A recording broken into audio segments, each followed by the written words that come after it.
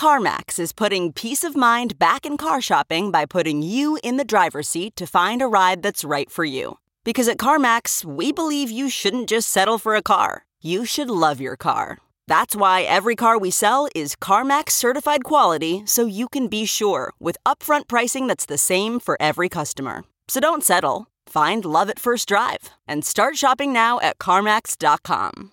CarMax, the way car buying should be. Okay, picture this. It's Friday afternoon when a thought hits you. I can spend another weekend doing the same old whatever, or I can hop into my all-new Hyundai Santa Fe and hit the road. With available H-Track all-wheel drive and 3-row seating, my whole family can head deep into the wild. Conquer the weekend in the all-new Hyundai Santa Fe. Visit HyundaiUSA.com or call 562-314-4603 for more details. Hyundai, there's joy in every journey. This episode of The Hash is sponsored by the Galaxy Brains podcast.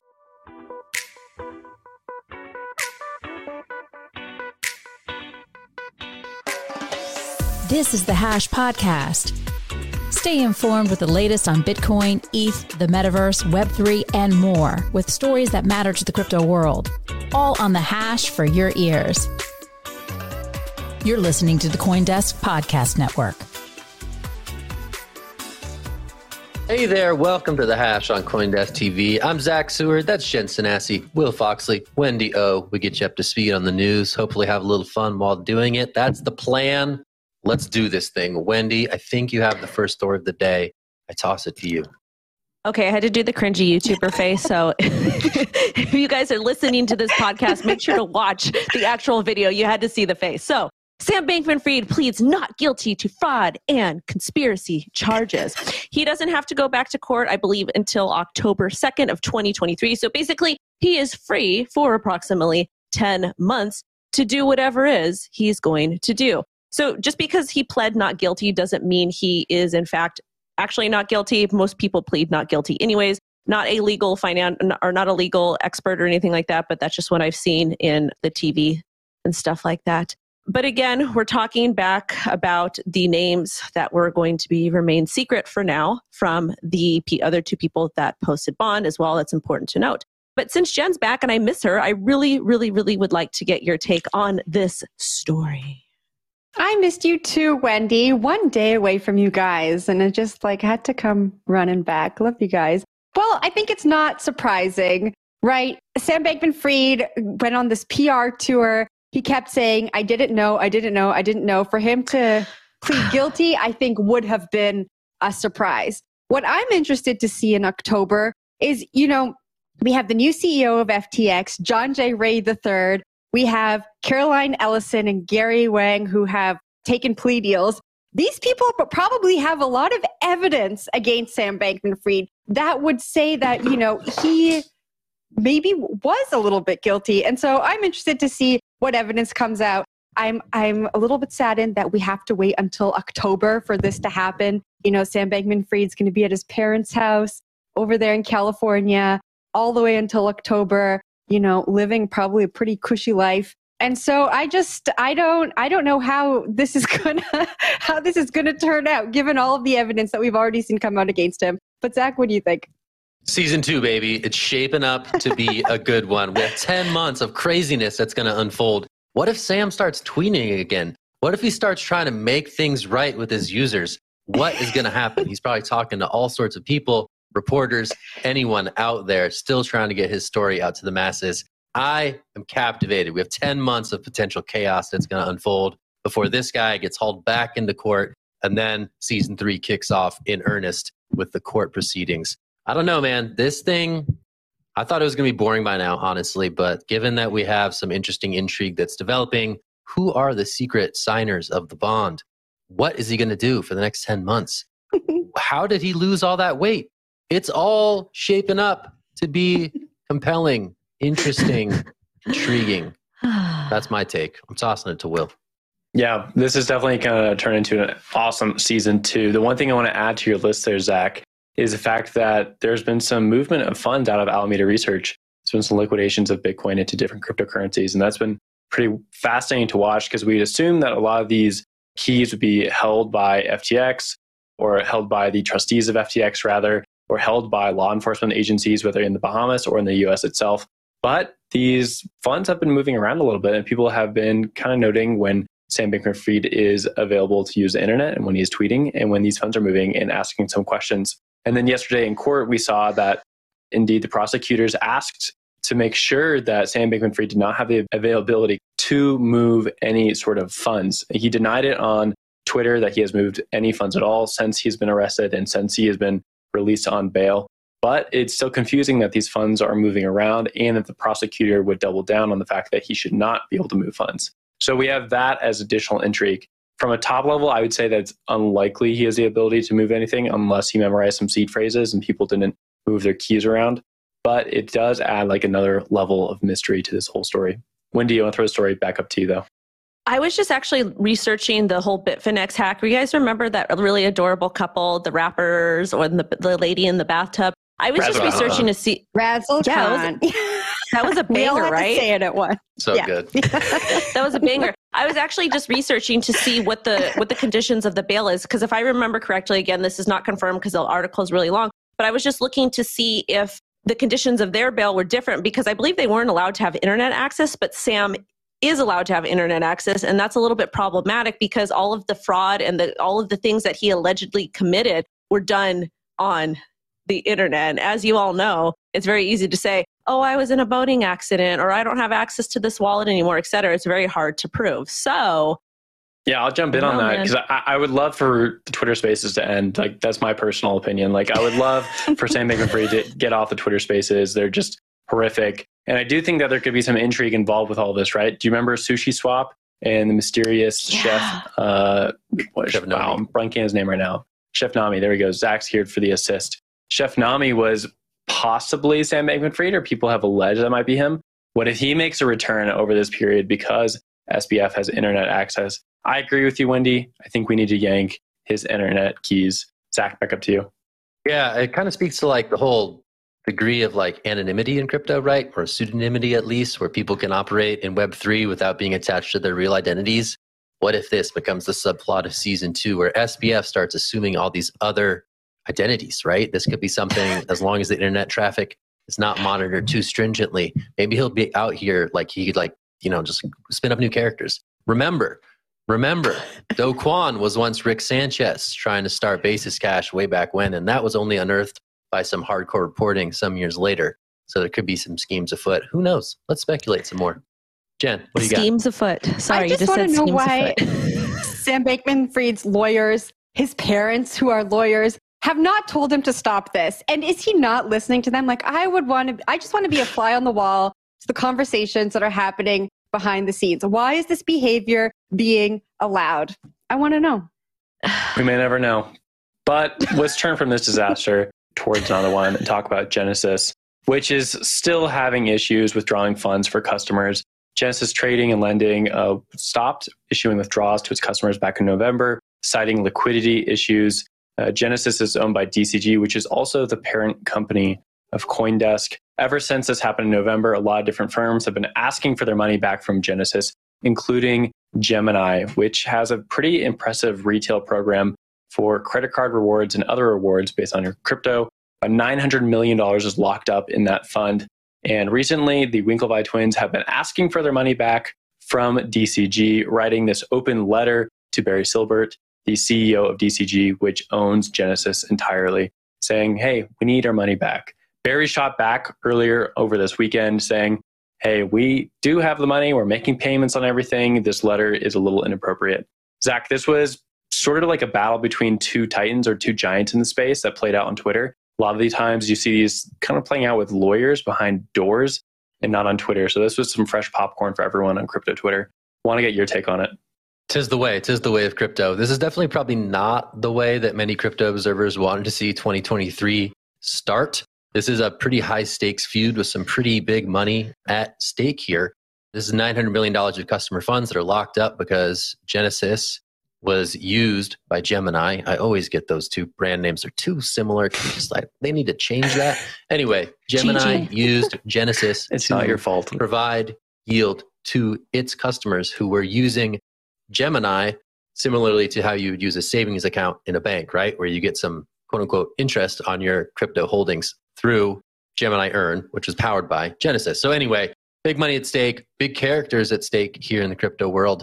And I think it's interesting to see the Winklevi and Barry here, because we always seem to reduce things to singular people rather than the entities that they helm, going to have some sort of Twitter spat about whether or not this is going to get resolved anytime soon. So yeah, these things take a long time. I think the fact that Genesis hasn't been forced into bankruptcy suggests that maybe things aren't that bad, right? That was a possibility going back a couple months ago, that it could have been on the brink of having to file for bankruptcy protection. The fact that they are able to continue with some of the other business units to keep those going while this gets sorted out is potentially a good sign for Barry's DCG empire. And I think it's going to be interesting to see should the Winklevi up the pressure and change things materially for how this gets resolved. Who knows? We're just going to have to wait and see.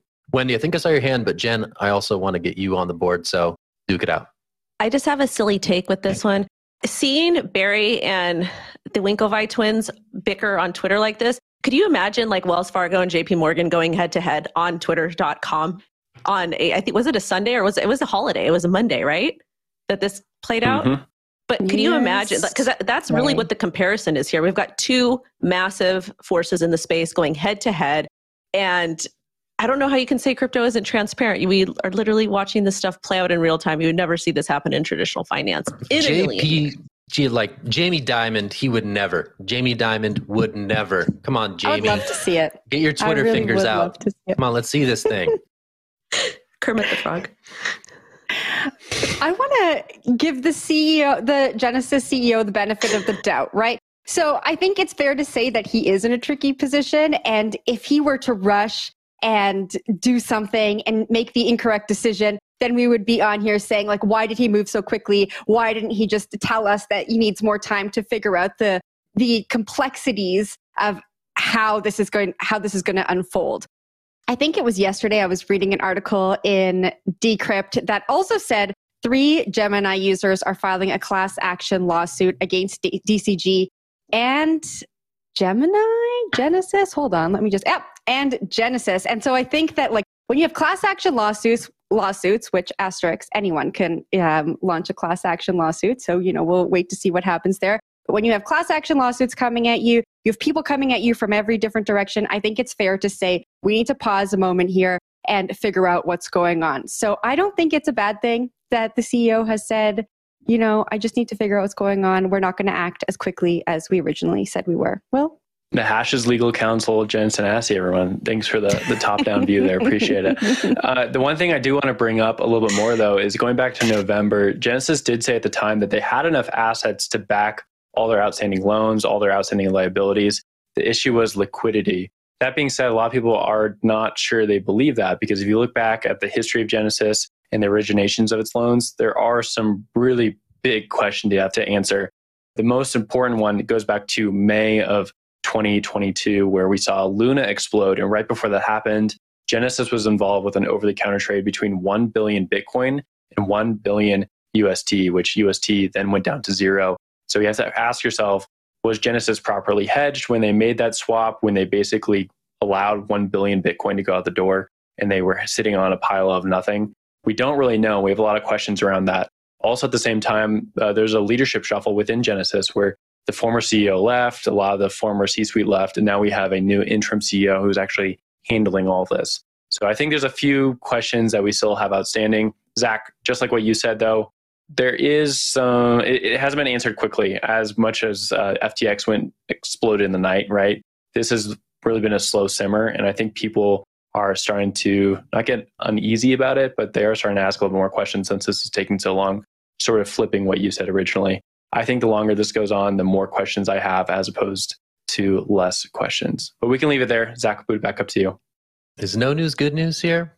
Don't know. We just don't know. You can take it either way. No news could be good news. No news could be cause for greater concern. Hey, Will Foxley here, co-host of The Hash. One thing we can take away from everything going on in crypto right now is that it's important to go deep and verify. Crypto Twitter is great, but 280 characters can only go so far. One podcast we love is Galaxy Brains. Here's the host, Alex Thorne, head of research at Galaxy Digital. Thanks, Will. For in-depth takes and probing analysis on topics, trends, and events across the Bitcoin and cryptocurrency ecosystem, check out Galaxy Brains, our weekly podcast. Find Galaxy Brains on your favorite podcast app and on galaxy.com/research. Presented to you by one of the most trusted teams in the industry. Hey everyone, welcome back to The Hash. We are heading off to New York to talk about a settlement. So in a settlement with the New York State Department of Financial Services, Coinbase will pay $50 million to settle charges that it let users open accounts without sufficient background checks. The settlement also requires Coinbase to invest $50 million over the next 2 years to bolster its compliance program, bringing the total settlement to $100 million. Regulators found that the exchange's policies were in violation of anti-money laundering laws. Now, this has been going on for a bunch of years. I think that they started the investigation in 2017. There's been a little bit of back and forth, and the investigation officially opened again in 2021. Will, I think I saw your hand go up. So what do you make of this?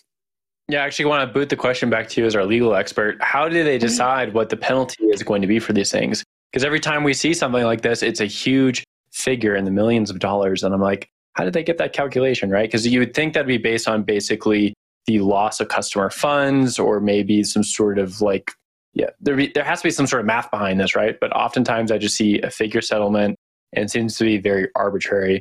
And I'm curious if you have any thoughts about that. Well, Will, that's a great question, and I don't have any answers for you on that. It would seem that the numbers are being pulled out of thin air, especially when we look at a lot of these settlements with crypto companies. They haven't released any of the numbers. It doesn't seem like there's any math behind it. I can tell you that the compliance program that they're supposed to have at Coinbase is supposed to prevent drug traffickers, sellers of child pornography, and other potential lawbreakers from opening accounts on the exchange. Like I said, back in 2017, the regulator found that Coinbase wasn't being compliant when it came to background checks for customer accounts. And I think they said they had 100,000 accounts that were in the backlog that they weren't following up on quick enough. So there's a 100,000 number there. I don't know how they got to 100 million. Zach, maybe you have some answers for us. I bet they took one number and multiplied it by another number, and then they got so smart. That big number. And then they split it in half, and they said, half fine, half fix it. Let's do this thing. And they said, all right, we'll settle. Done. That could be regular. I have no idea. I am not a legal expert. I bet that's exactly what happened. I've never even been to one class I at thought law they just school, threw darts unlike at the some wall. people at this panel. No, I don't know. I don't know how it is. I mean, I think what this is, though, broadly speaking, this is the ghost of cycles past. You see this with crypto, right? It moves faster than the regulatory apparatus often does, whether it's criminal proceedings or whether it's, I guess what here would be sort of a lapse of established practices at an earlier stage of this company. Oftentimes it takes 2, 3, 4, 5 years sometimes for these things to get resolved. So a lot of the stuff that we saw from the past ICO boom was slowly, the book was kind of closed on that in the last year or so. Even some of that stuff is still out there, right? Some of that stuff is still being figured out. There's going to be plenty of stuff from this cycle, this past bull cycle, that will be resolved in the courts in 2, 3, 4 years' time. And I think that's the reality of the crypto markets, whether that is sort of like legal arbitrage or some sort of word like that, I don't know. But it is something that has proven true in crypto for the past few cycles, where it takes longer for things to get worked out in the regulatory and legal spheres than it does in the technical innovation cycles as they relate to crypto itself. So anyway, this one takes us back to an earlier version of Coinbase. And now we're getting this big news. But the markets, as we just saw, reacted positively to it, rewarding coin shares with a little bump in price. Wendy, I'm going to toss it to you. Again, regulators are so lazy. Like, we had issues with KYC with this Coinbase thing from a while back, and now they're just coming out with the resolution. Can you imagine if they actually did their job and put in some sort of protections to make these systems do better things? Like, it's just very, very frustrating to me. And again, we're going to continue to see stuff like this happening because I feel like they're living in the past, or let regulators just refuse to kind of get with the present times. Like, if you would have put out some sort of concise regulation or just something, we wouldn't have had these problems. Also, too, Coinbase is known for not having great customer support. Like, they're one of the largest cryptocurrency companies or services in the US. Everybody uses them. I just still don't understand why they don't hire enough people to kind of do the proper due diligence and do things that need to be done. And again, I believe they did partner with ICE recently in the last couple of years to help with this type of stuff. So it's very interesting to see them get fined, but they're also working with government entities as well. Will? Yeah, the thing that I want to keep going back to is the fine here. And that because this is probably the most interesting part of it. Like, yes, KYC is known. Yes, you should be abiding by it if you're in the United States because you're using U.S. citizens as your customers. But the fine here is always confusing to me. And I'm going to bring in some other fines in history that don't really necessarily correlate with the story, but I think are informative about the cryptocurrency industry in general and how regulators think about it. The biggest one being with Block One or EOS back in the day that got slapped down with, I think it was like a $27 million fine after they raised about $4 billion in Bitcoin. A lot of people looked at that and were like, this is wildly unfair. You guys got a tiny percent of a fine based on the huge amount of capital that you've raised and have never deployed into a successful company. Everything they've tried to launch has basically sputtered and failed. A lot of their core team has then left the team. And that Bitcoin's actually still just sitting there, accruing a lot of money for people who are not using it for anything. And from an SEC standpoint, which again, SEC, New York State, very different entities, but still fined crypto. I think it's still same sort of pathway we're walking here. I think people looked at that and are like, this is really unfair. And then you look at Coinbase and they just didn't process KYC correctly a few years ago. And now they're getting slapped with a $50 million fine. On top of that, have to put $50 million into figuring out how to improve their KYC process. And that's just one example. There's many examples throughout crypto's history where some companies have skated through with just a slap on their wrist. I mean, Kraken recently I think they settled with the DOJ for operating with Iranian customers, and they got a very tiny fine on top of them. And then you look at some other companies, they get entirely shuttered. To me, it just seems like they don't really have a general rule or a general standard. And then crypto companies are the ones that have to play Russian roulette here. They're going to throw it over to Jen, though, and get your take on the story. Okay, I'm going to go super quick because I know we need to move on to the next story. I do want to say in this story, they referenced one instance where Coinbase unwittingly helped someone steal $150 million from a company by claiming to be an employee of that company, and the proper background check wasn't made. I don't know exactly what happened in this instance, but that's what they're citing. And I just want to reiterate, Wendy, to your point, we have these large settlements, $50 million going to the regulator. I would love to see them use the resources they get from these settlements to actually build out processes, hire people to help them understand so that this doesn't continue to happen. And we just keep seeing these large settlements and nothing come from them. And that is the end of my rant. And we can move on to the last story, Zach. All right, I'll take it. Let's go and talk about a company called Wire. Wire is a crypto payments firm, and they are shutting down. That's first reported by Brittany Dale over at Axios.com. Later on, after the story was published under that headline, it was changed to crypto firm Wire winding down after failed Bolt deal. This was a company that was once valued at $1.5 billion, was on the precipice of getting acquired by Bolt, which is another payments company. And now, after crypto winter itself, CEO of Wire is saying that they are going to unwind the business over the next couple of weeks. This is what we see in crypto winter. We see these companies who draw down, like some of the bigger coins in the market. 90% drawdowns are not uncommon. Similar story here with this company. Major drawdown, not able to maintain operations. They're shutting down. They're going to pack it up and move on to the next thing. I'm going to toss it to Will for his thoughts. Wire was about to be a promising story on the acquisition front that didn't ultimately materialize a few months ago, and now they're out of it. What do you think? Yeah, I won't speak to Wire as much, but I will speak to like SPACs and acquisitions and mergers that didn't happen. And I think you laid it out nicely in the last piece, right? The ghost of cycles past here. We see that a lot of these companies have the ability to really become big, lasting brands within crypto, but the timing is not quite right. They don't raise that round. They don't close that merger. They don't get that SPAC done right in time. The market changes so fast, and then all of a sudden, you lose your customer base, you lose your recurring revenue, and you don't have a treasury that's robust enough to get it through 3-4 year cycles like crypto sees, and you're done. And you have to let everyone go. And it leaves a bad taste in a lot of people's mouths.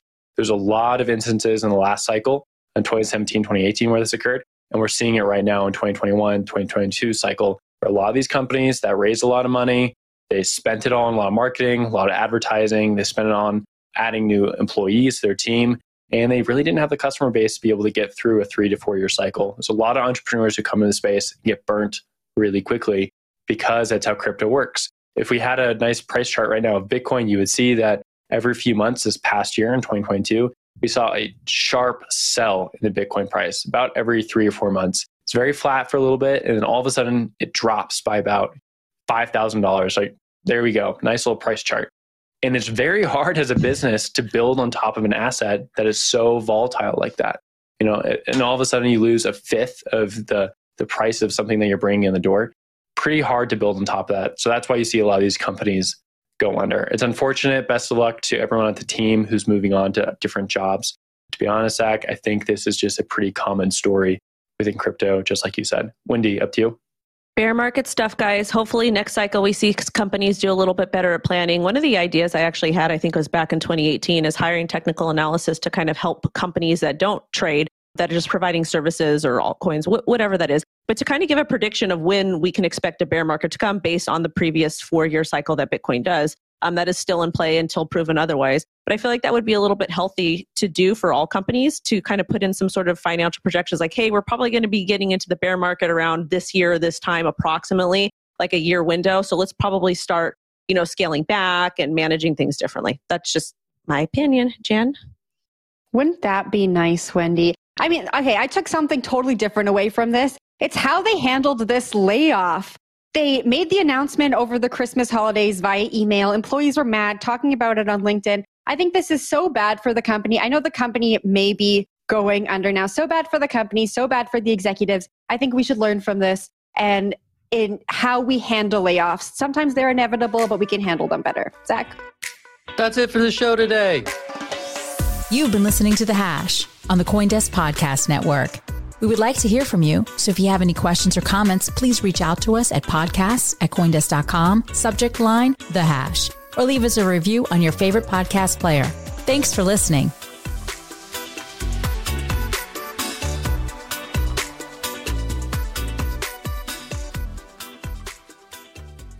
Look around. You can find cars like these on AutoTrader. New cars, used cars, electric cars, maybe even flying cars. Okay, no flying cars, but as soon as they get invented, they'll be on AutoTrader. Just you wait. AutoTrader.